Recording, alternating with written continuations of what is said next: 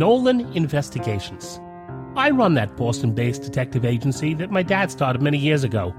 Now that Dad is retired, it's up to me, and my mom Gladys, to keep this place in the black. I've seen a lot of strange things in my time here, and I never know what the next knock on the office door is going to bring. I'm Jim Nolan, Private Eye.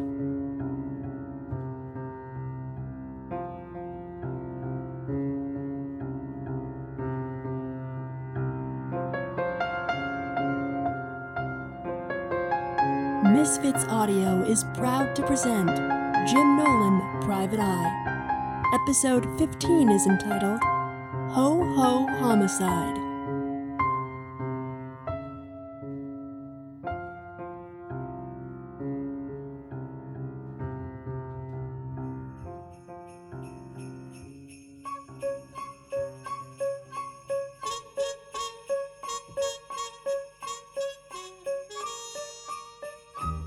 Christmas time in Boston. It's a beautiful sight. The snow falling lightly on the common, and the big tree aglow with lights outside of the Prudential Center. Ever since I was a kid, I've loved it. If, as the old saying goes, Christmas is for children, then I guess I've never grown up. Murdoch's department store has always been a big part of Christmas for me. Mom and Dad took me there as a kid every year to have my photo taken with Santa. I remember being astounded by their Christmas decorations, and of course, the Santa Claus whose lap I sat on was definitely the real McCoy.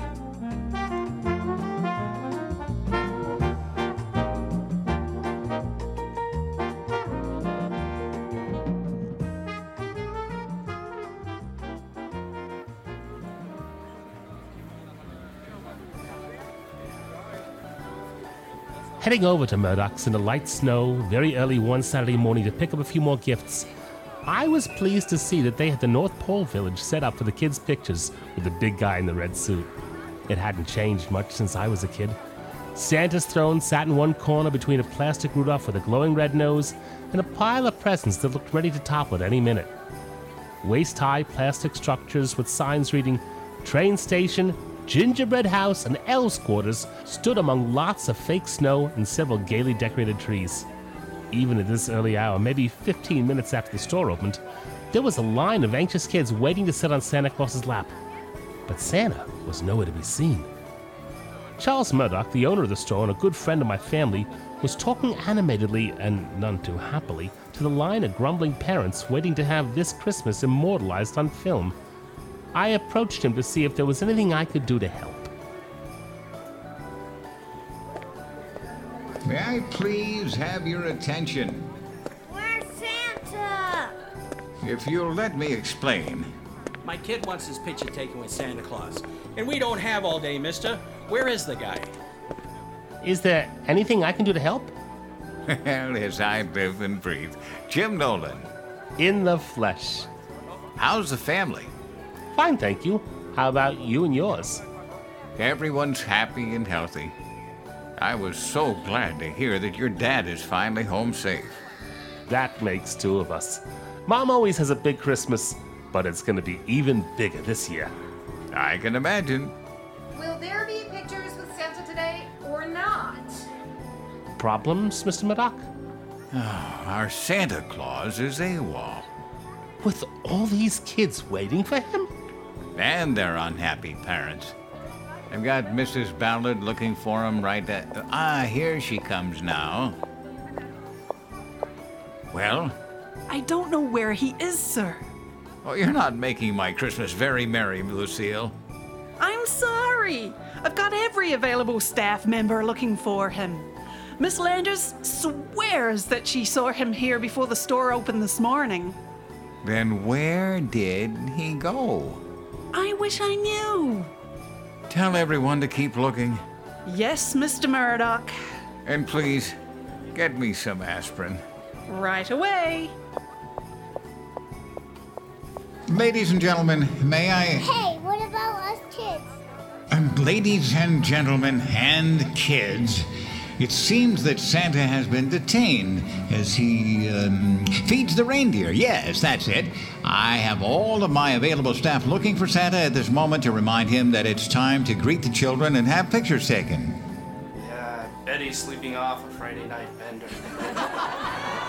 What, Mom? To make this up to all of you, every family will receive a complimentary 8x10 color photograph of your little darling sitting on Santa's lap. On behalf of everyone at Murdoch's department store, I apologize for this inconvenience and promise that we will be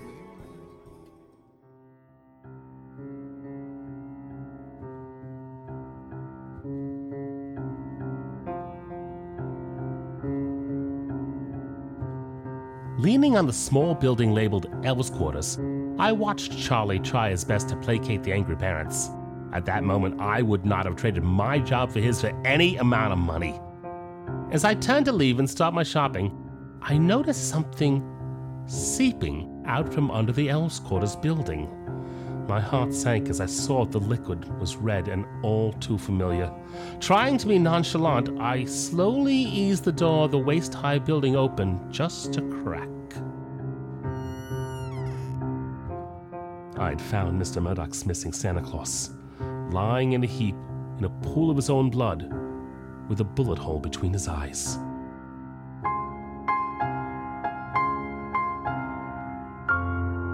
So much for the season of peace on earth and goodwill toward men, at least at Murdoch's department store in Boston, Massachusetts. As Jim tries to get Mr. Murdoch's attention without causing a panic among his store's shoppers, we pause to inform you that this 15th episode of Jim Nolan Private Eye is entitled Ho Ho Homicide.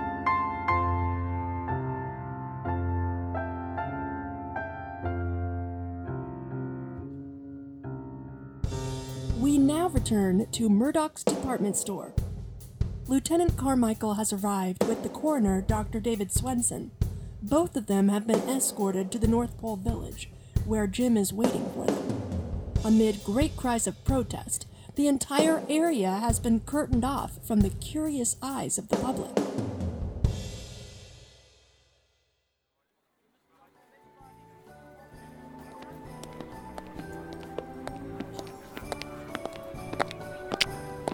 Jim! Lieutenant, I didn't expect to see you on a Saturday morning. Crime doesn't only happen during business hours. You remember Dr. Swenson? Of course. Morning, sir. Morning, Mr. Nolan. Might I see the body? Sure, follow me.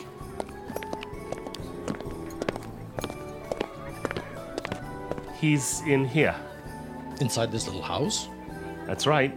I noticed the blood seeping out from underneath. Then I discovered the body. When was that, Jim? About 9:45. I called the police department as soon as I had a chance. It looks awfully cramped in there. Let's have a peek.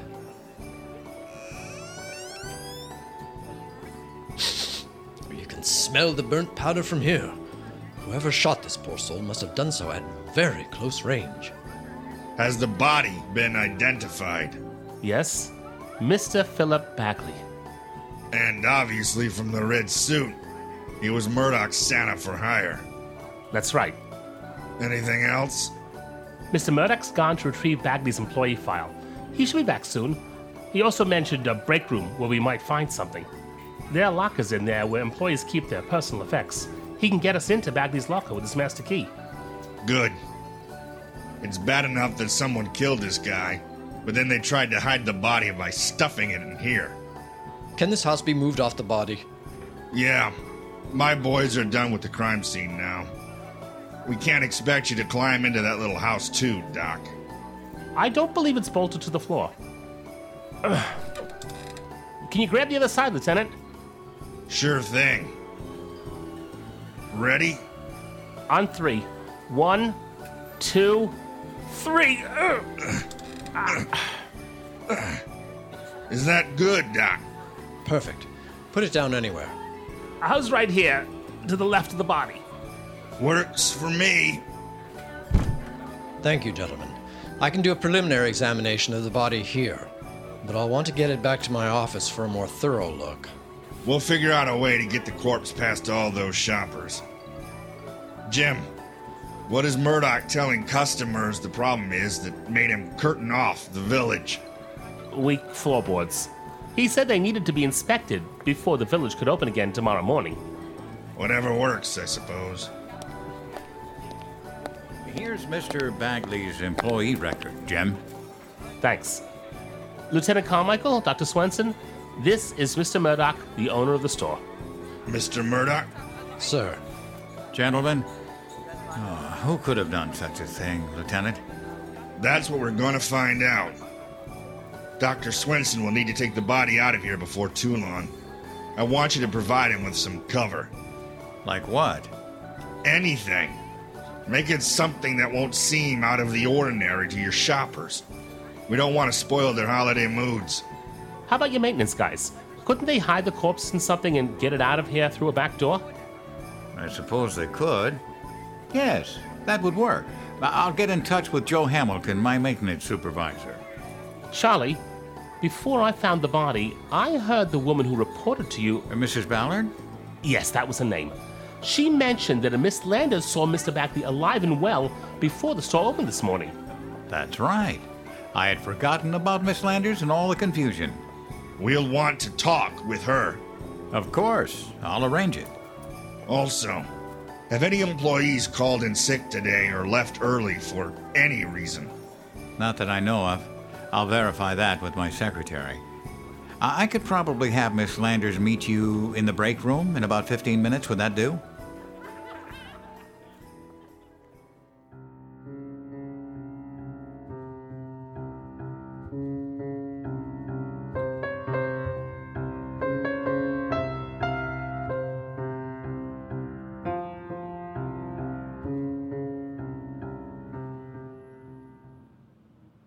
Have a seat, Miss Landers. Thank you. There's no reason to be nervous, miss. We simply want to ask you some questions about Mr. Bagley. I understand. What a horrible thing to have happened. And in our store. It would have been horrible anywhere.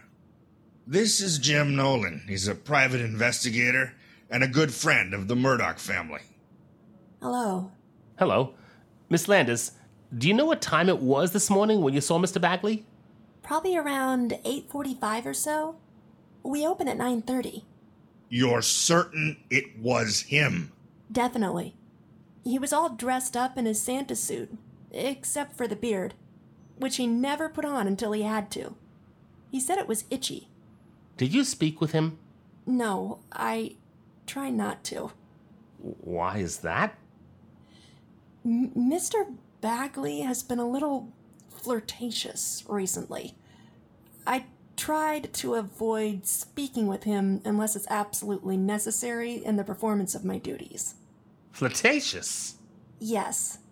How so? What did he do? Do I really have to talk about this? It makes me uncomfortable. We need every bit of information we can get so we can solve this case. He whistled at me. Is that all? Is that all? That may seem like nothing to you, Lieutenant, but I happen to be the only daughter of a preacher. Perhaps my morals are stricter than yours? Perhaps they are. I'm sorry, I shouldn't have said that. Forgive me. It's quite all right. So, Mr. Bagley whistled at you?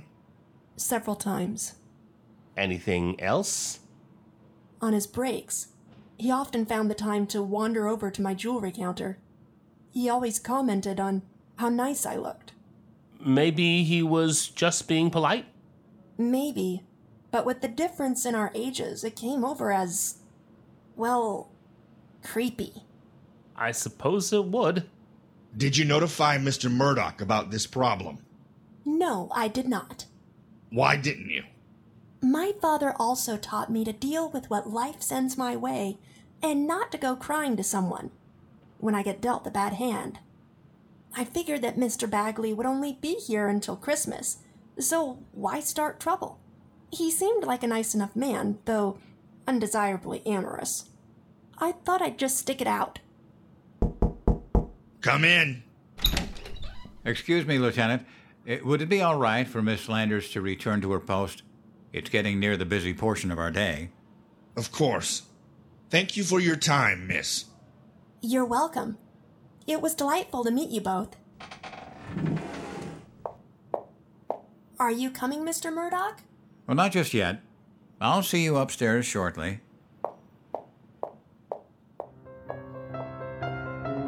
Charlie Murdoch opened up Mr. Bagley's locker with his master key and informed us that no employees had called in sick or left early today. Also, no one was scheduled to leave any earlier than closing time, 6 o'clock p.m.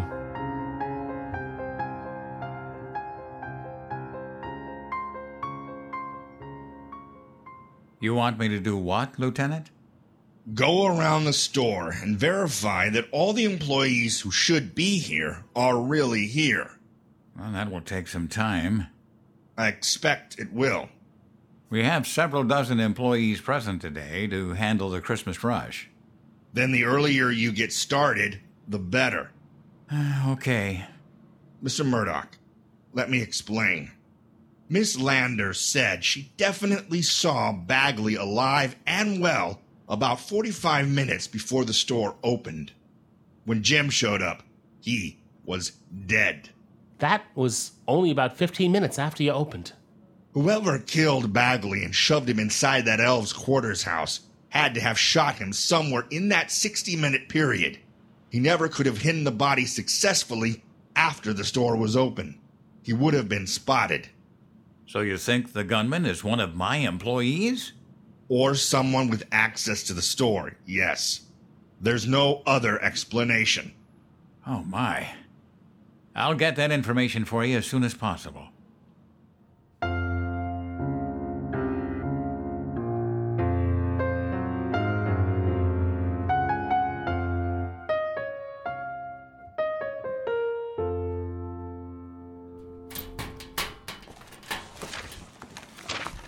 There's nothing in Bagley's record indicating that he was anything but a good worker. Just a little frisky. Here's a notation commending him on his punctuality and his ability to work overtime. Sounds like he was a good guy. So why does someone snuff out the life of a good guy? Especially this time of year. Beats me. With the several dozen employees Charlie Murdoch mentioned, how did no one hear the gunshot that killed Bagley? A silencer, maybe? Also, those Christmas tunes are a little loud. They'd provide good cover if the killer knew when a really noisy piece was coming up. Ah, here's Bagley's wallet. Just what I was looking for. License, credit cards, store employee pass. Oh, hell. What? Look at this picture. Must be his family. 3 kids. I'm telling you, Jim, I've always hated death, but I hate it even more around the holidays. I know them. You do? Well, kind of. I've seen that woman and those kids. Where? They live in my apartment building. Are you sure Bagley's license doesn't have your address on it? I don't think they've been in my building for long. He must not have changed it yet. You know what a pain in the butt a trip to the registry of motor vehicles can be. But you're certain it's them? I've definitely seen them in the lobby a few times. So you don't know them well? No, just enough to say good morning. I don't even know what apartment they're in, but my building manager would. Am I getting the hint that you want to give them the bad news? Me? You do know them, kind of. That's more than I can say. Could you? I suppose so? It might be easier on them, especially around this time of year, to hear the news from an acquaintance and not a cop.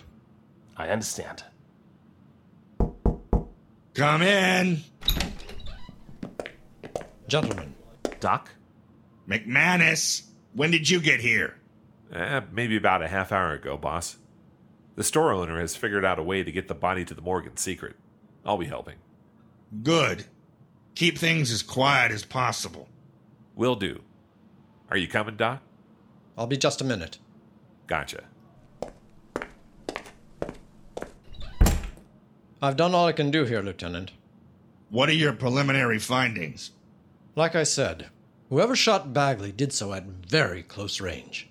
The bullet tore a hole in his skull and traveled in a downward trajectory into the body. It's likely still inside him. I'll be able to find it back at the morgue, so I can give you the caliber. How did the murderer manage to get so close to Bagley? I have the likely answer to that. What? His right eye is made of glass. You don't say. The glass eye would have given whoever did the shooting a pretty big blind spot to use. Of course, he or she would have to know about the eye being a prosthetic to take advantage of its limitations. Thanks, Doc. You'd better be getting upstairs now.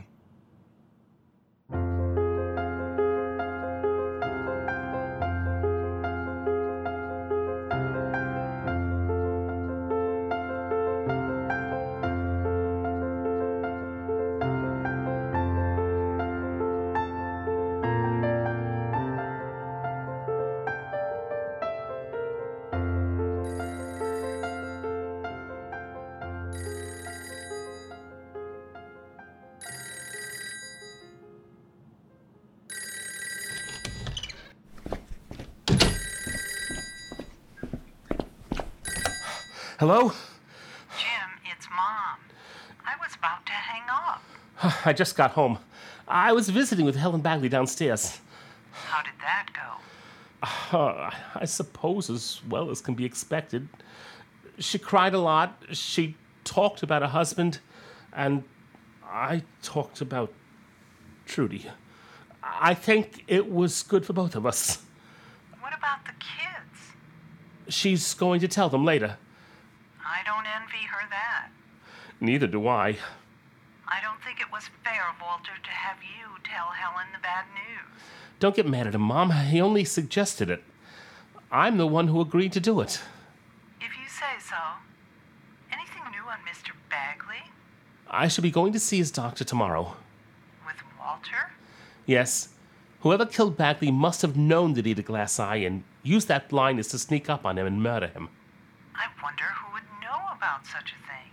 I don't think too many people would. It's not something you mention offhand. You've got a point. The devil's in the details. I got that from Dad. We might learn nothing from visiting the doctor, but you never know. It's a stone that needs to be turned.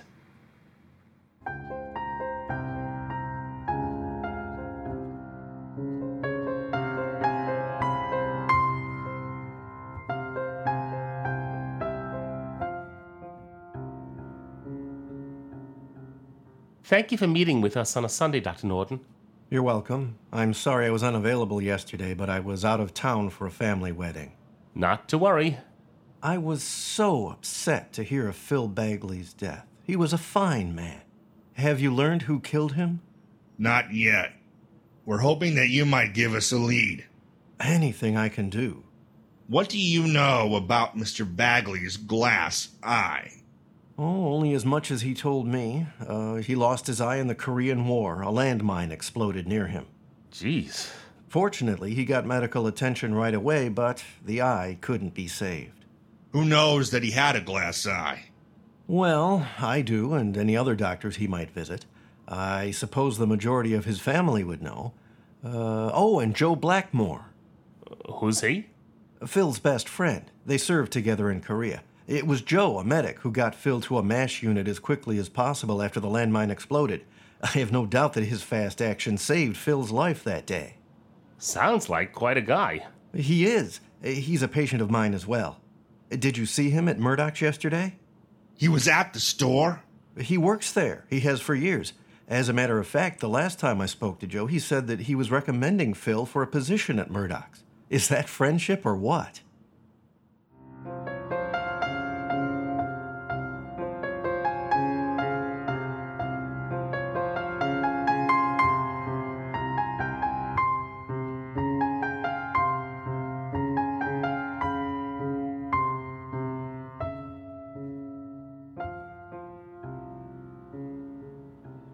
Yes, Joe has worked here for a number of years. Where? In our sporting goods department. And did he recommend Phil Bagley for the Santa job? We certainly did. Here at Murdoch's, if an employee recommends someone and that person is hired, the employee receives a bonus of $100. Have you given Blackmore his bonus? We certainly did. The day that Mr. Bagley became the star... Are you implying that Joe Blackmore killed Mr. Bagley? We haven't ruled anyone out yet. Is Blackmore working today? Yes. With the Christmas rush, many of our employees are working weekends. You said he works in sporting goods. He does, up on the 4th floor. Please, follow me.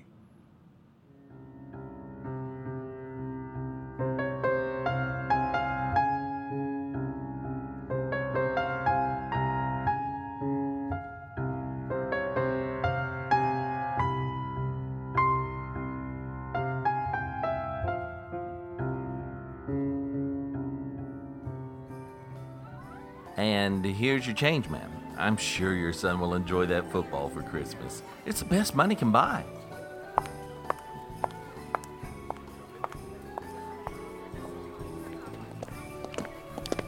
Mr. Blackmore? Yes, sir? These gentlemen would like to speak with you. Sure thing. This is Lieutenant Carmichael of the Boston Police. I got him!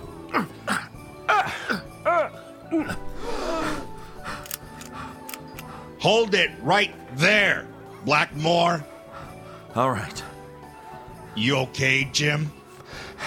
Fine. What are you running for, Blackmore? It's time for my break. I didn't want to miss it. Do you always run when a cop shows up? Well... It's not your break time for another 20 minutes, Joe. Joseph Blackmore, I'm placing you under arrest for the murder of Philip Bagley. You have the right to remain... Yeah, I know all that junk already.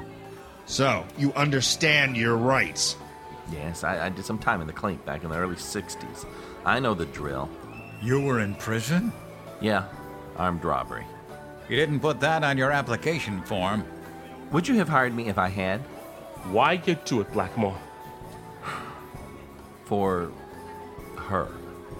Her who? Helen. Bagley's widow? Yeah, she should be my wife. Her kids should be my kids. We dated for years.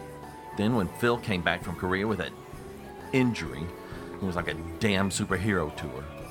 She dropped me like a hot potato with a Dear John letter and took up with him. So you recommended Bagley for the Santa job because you wanted to kill him? Uh-huh. I tried it a few times before, but I could never get things just the way I wanted them. I figured that if he worked here, we'd both be in a confined space, and I'd find a good time when there weren't any people around to pull the trigger. Then Helen would be mine. You'd just move right in on her? Sure, I'm a handsome guy. She's got 3 kids. She needs a man around the house to provide for her and them. Not in this way. That glass eye of his gave me my chance. I snuck up on him when no one was around, and a really loud Christmas carol came over the speaker. And pow! He never even turned. The only problem was that I ran out of time while waiting for the moment to be just right. So I just hid the body in the North Pole Village and hightailed it out of there. Where's the gun? I'm not telling. You can search all you want. You won't find it until Christmas 1999. You really thought that Helen Bagley would marry you just like that? Sure I did. We would have been married by next Christmas. Mark my words. Well, Joe, where you're going, you won't have to worry about Christmas ever again.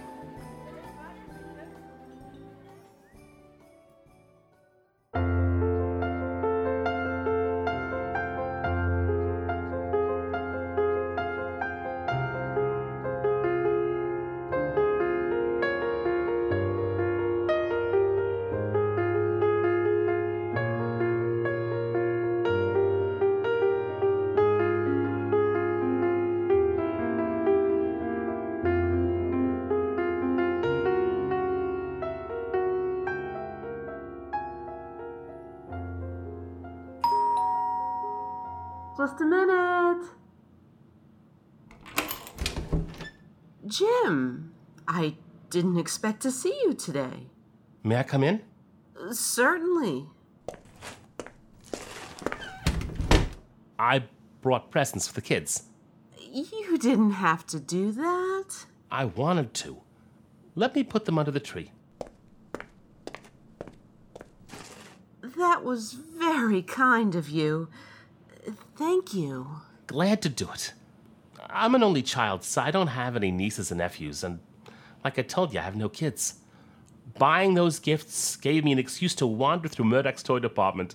The stuff they have for kids nowadays. You're right about that. Much better than we ever had. Are the kids here? No, they're playing with some friends downstairs. I wanted to thank you for attending Phil's funeral the other day. I was glad to pay my respects. I still can't believe that Joe Blackmore... I know. Jim, would you sit, please? Sure. I do hope I haven't given you the wrong impression. What do you mean? With Phil gone, I'm not looking for some Prince Charming to swoop in here and whisk me off my feet. Of course you're not. I hope I never gave you that impression. No, but you've been so kind. What with personally telling me what happened, attending the service, and now bringing toys over for the kids. I'm just trying to be friendly. We can be friends, can't we? Sure we can. Close friends. You can't get much closer than 2 flights up. That's right. And if I ever do start looking for a prince, Jim, I couldn't imagine one more charming than you.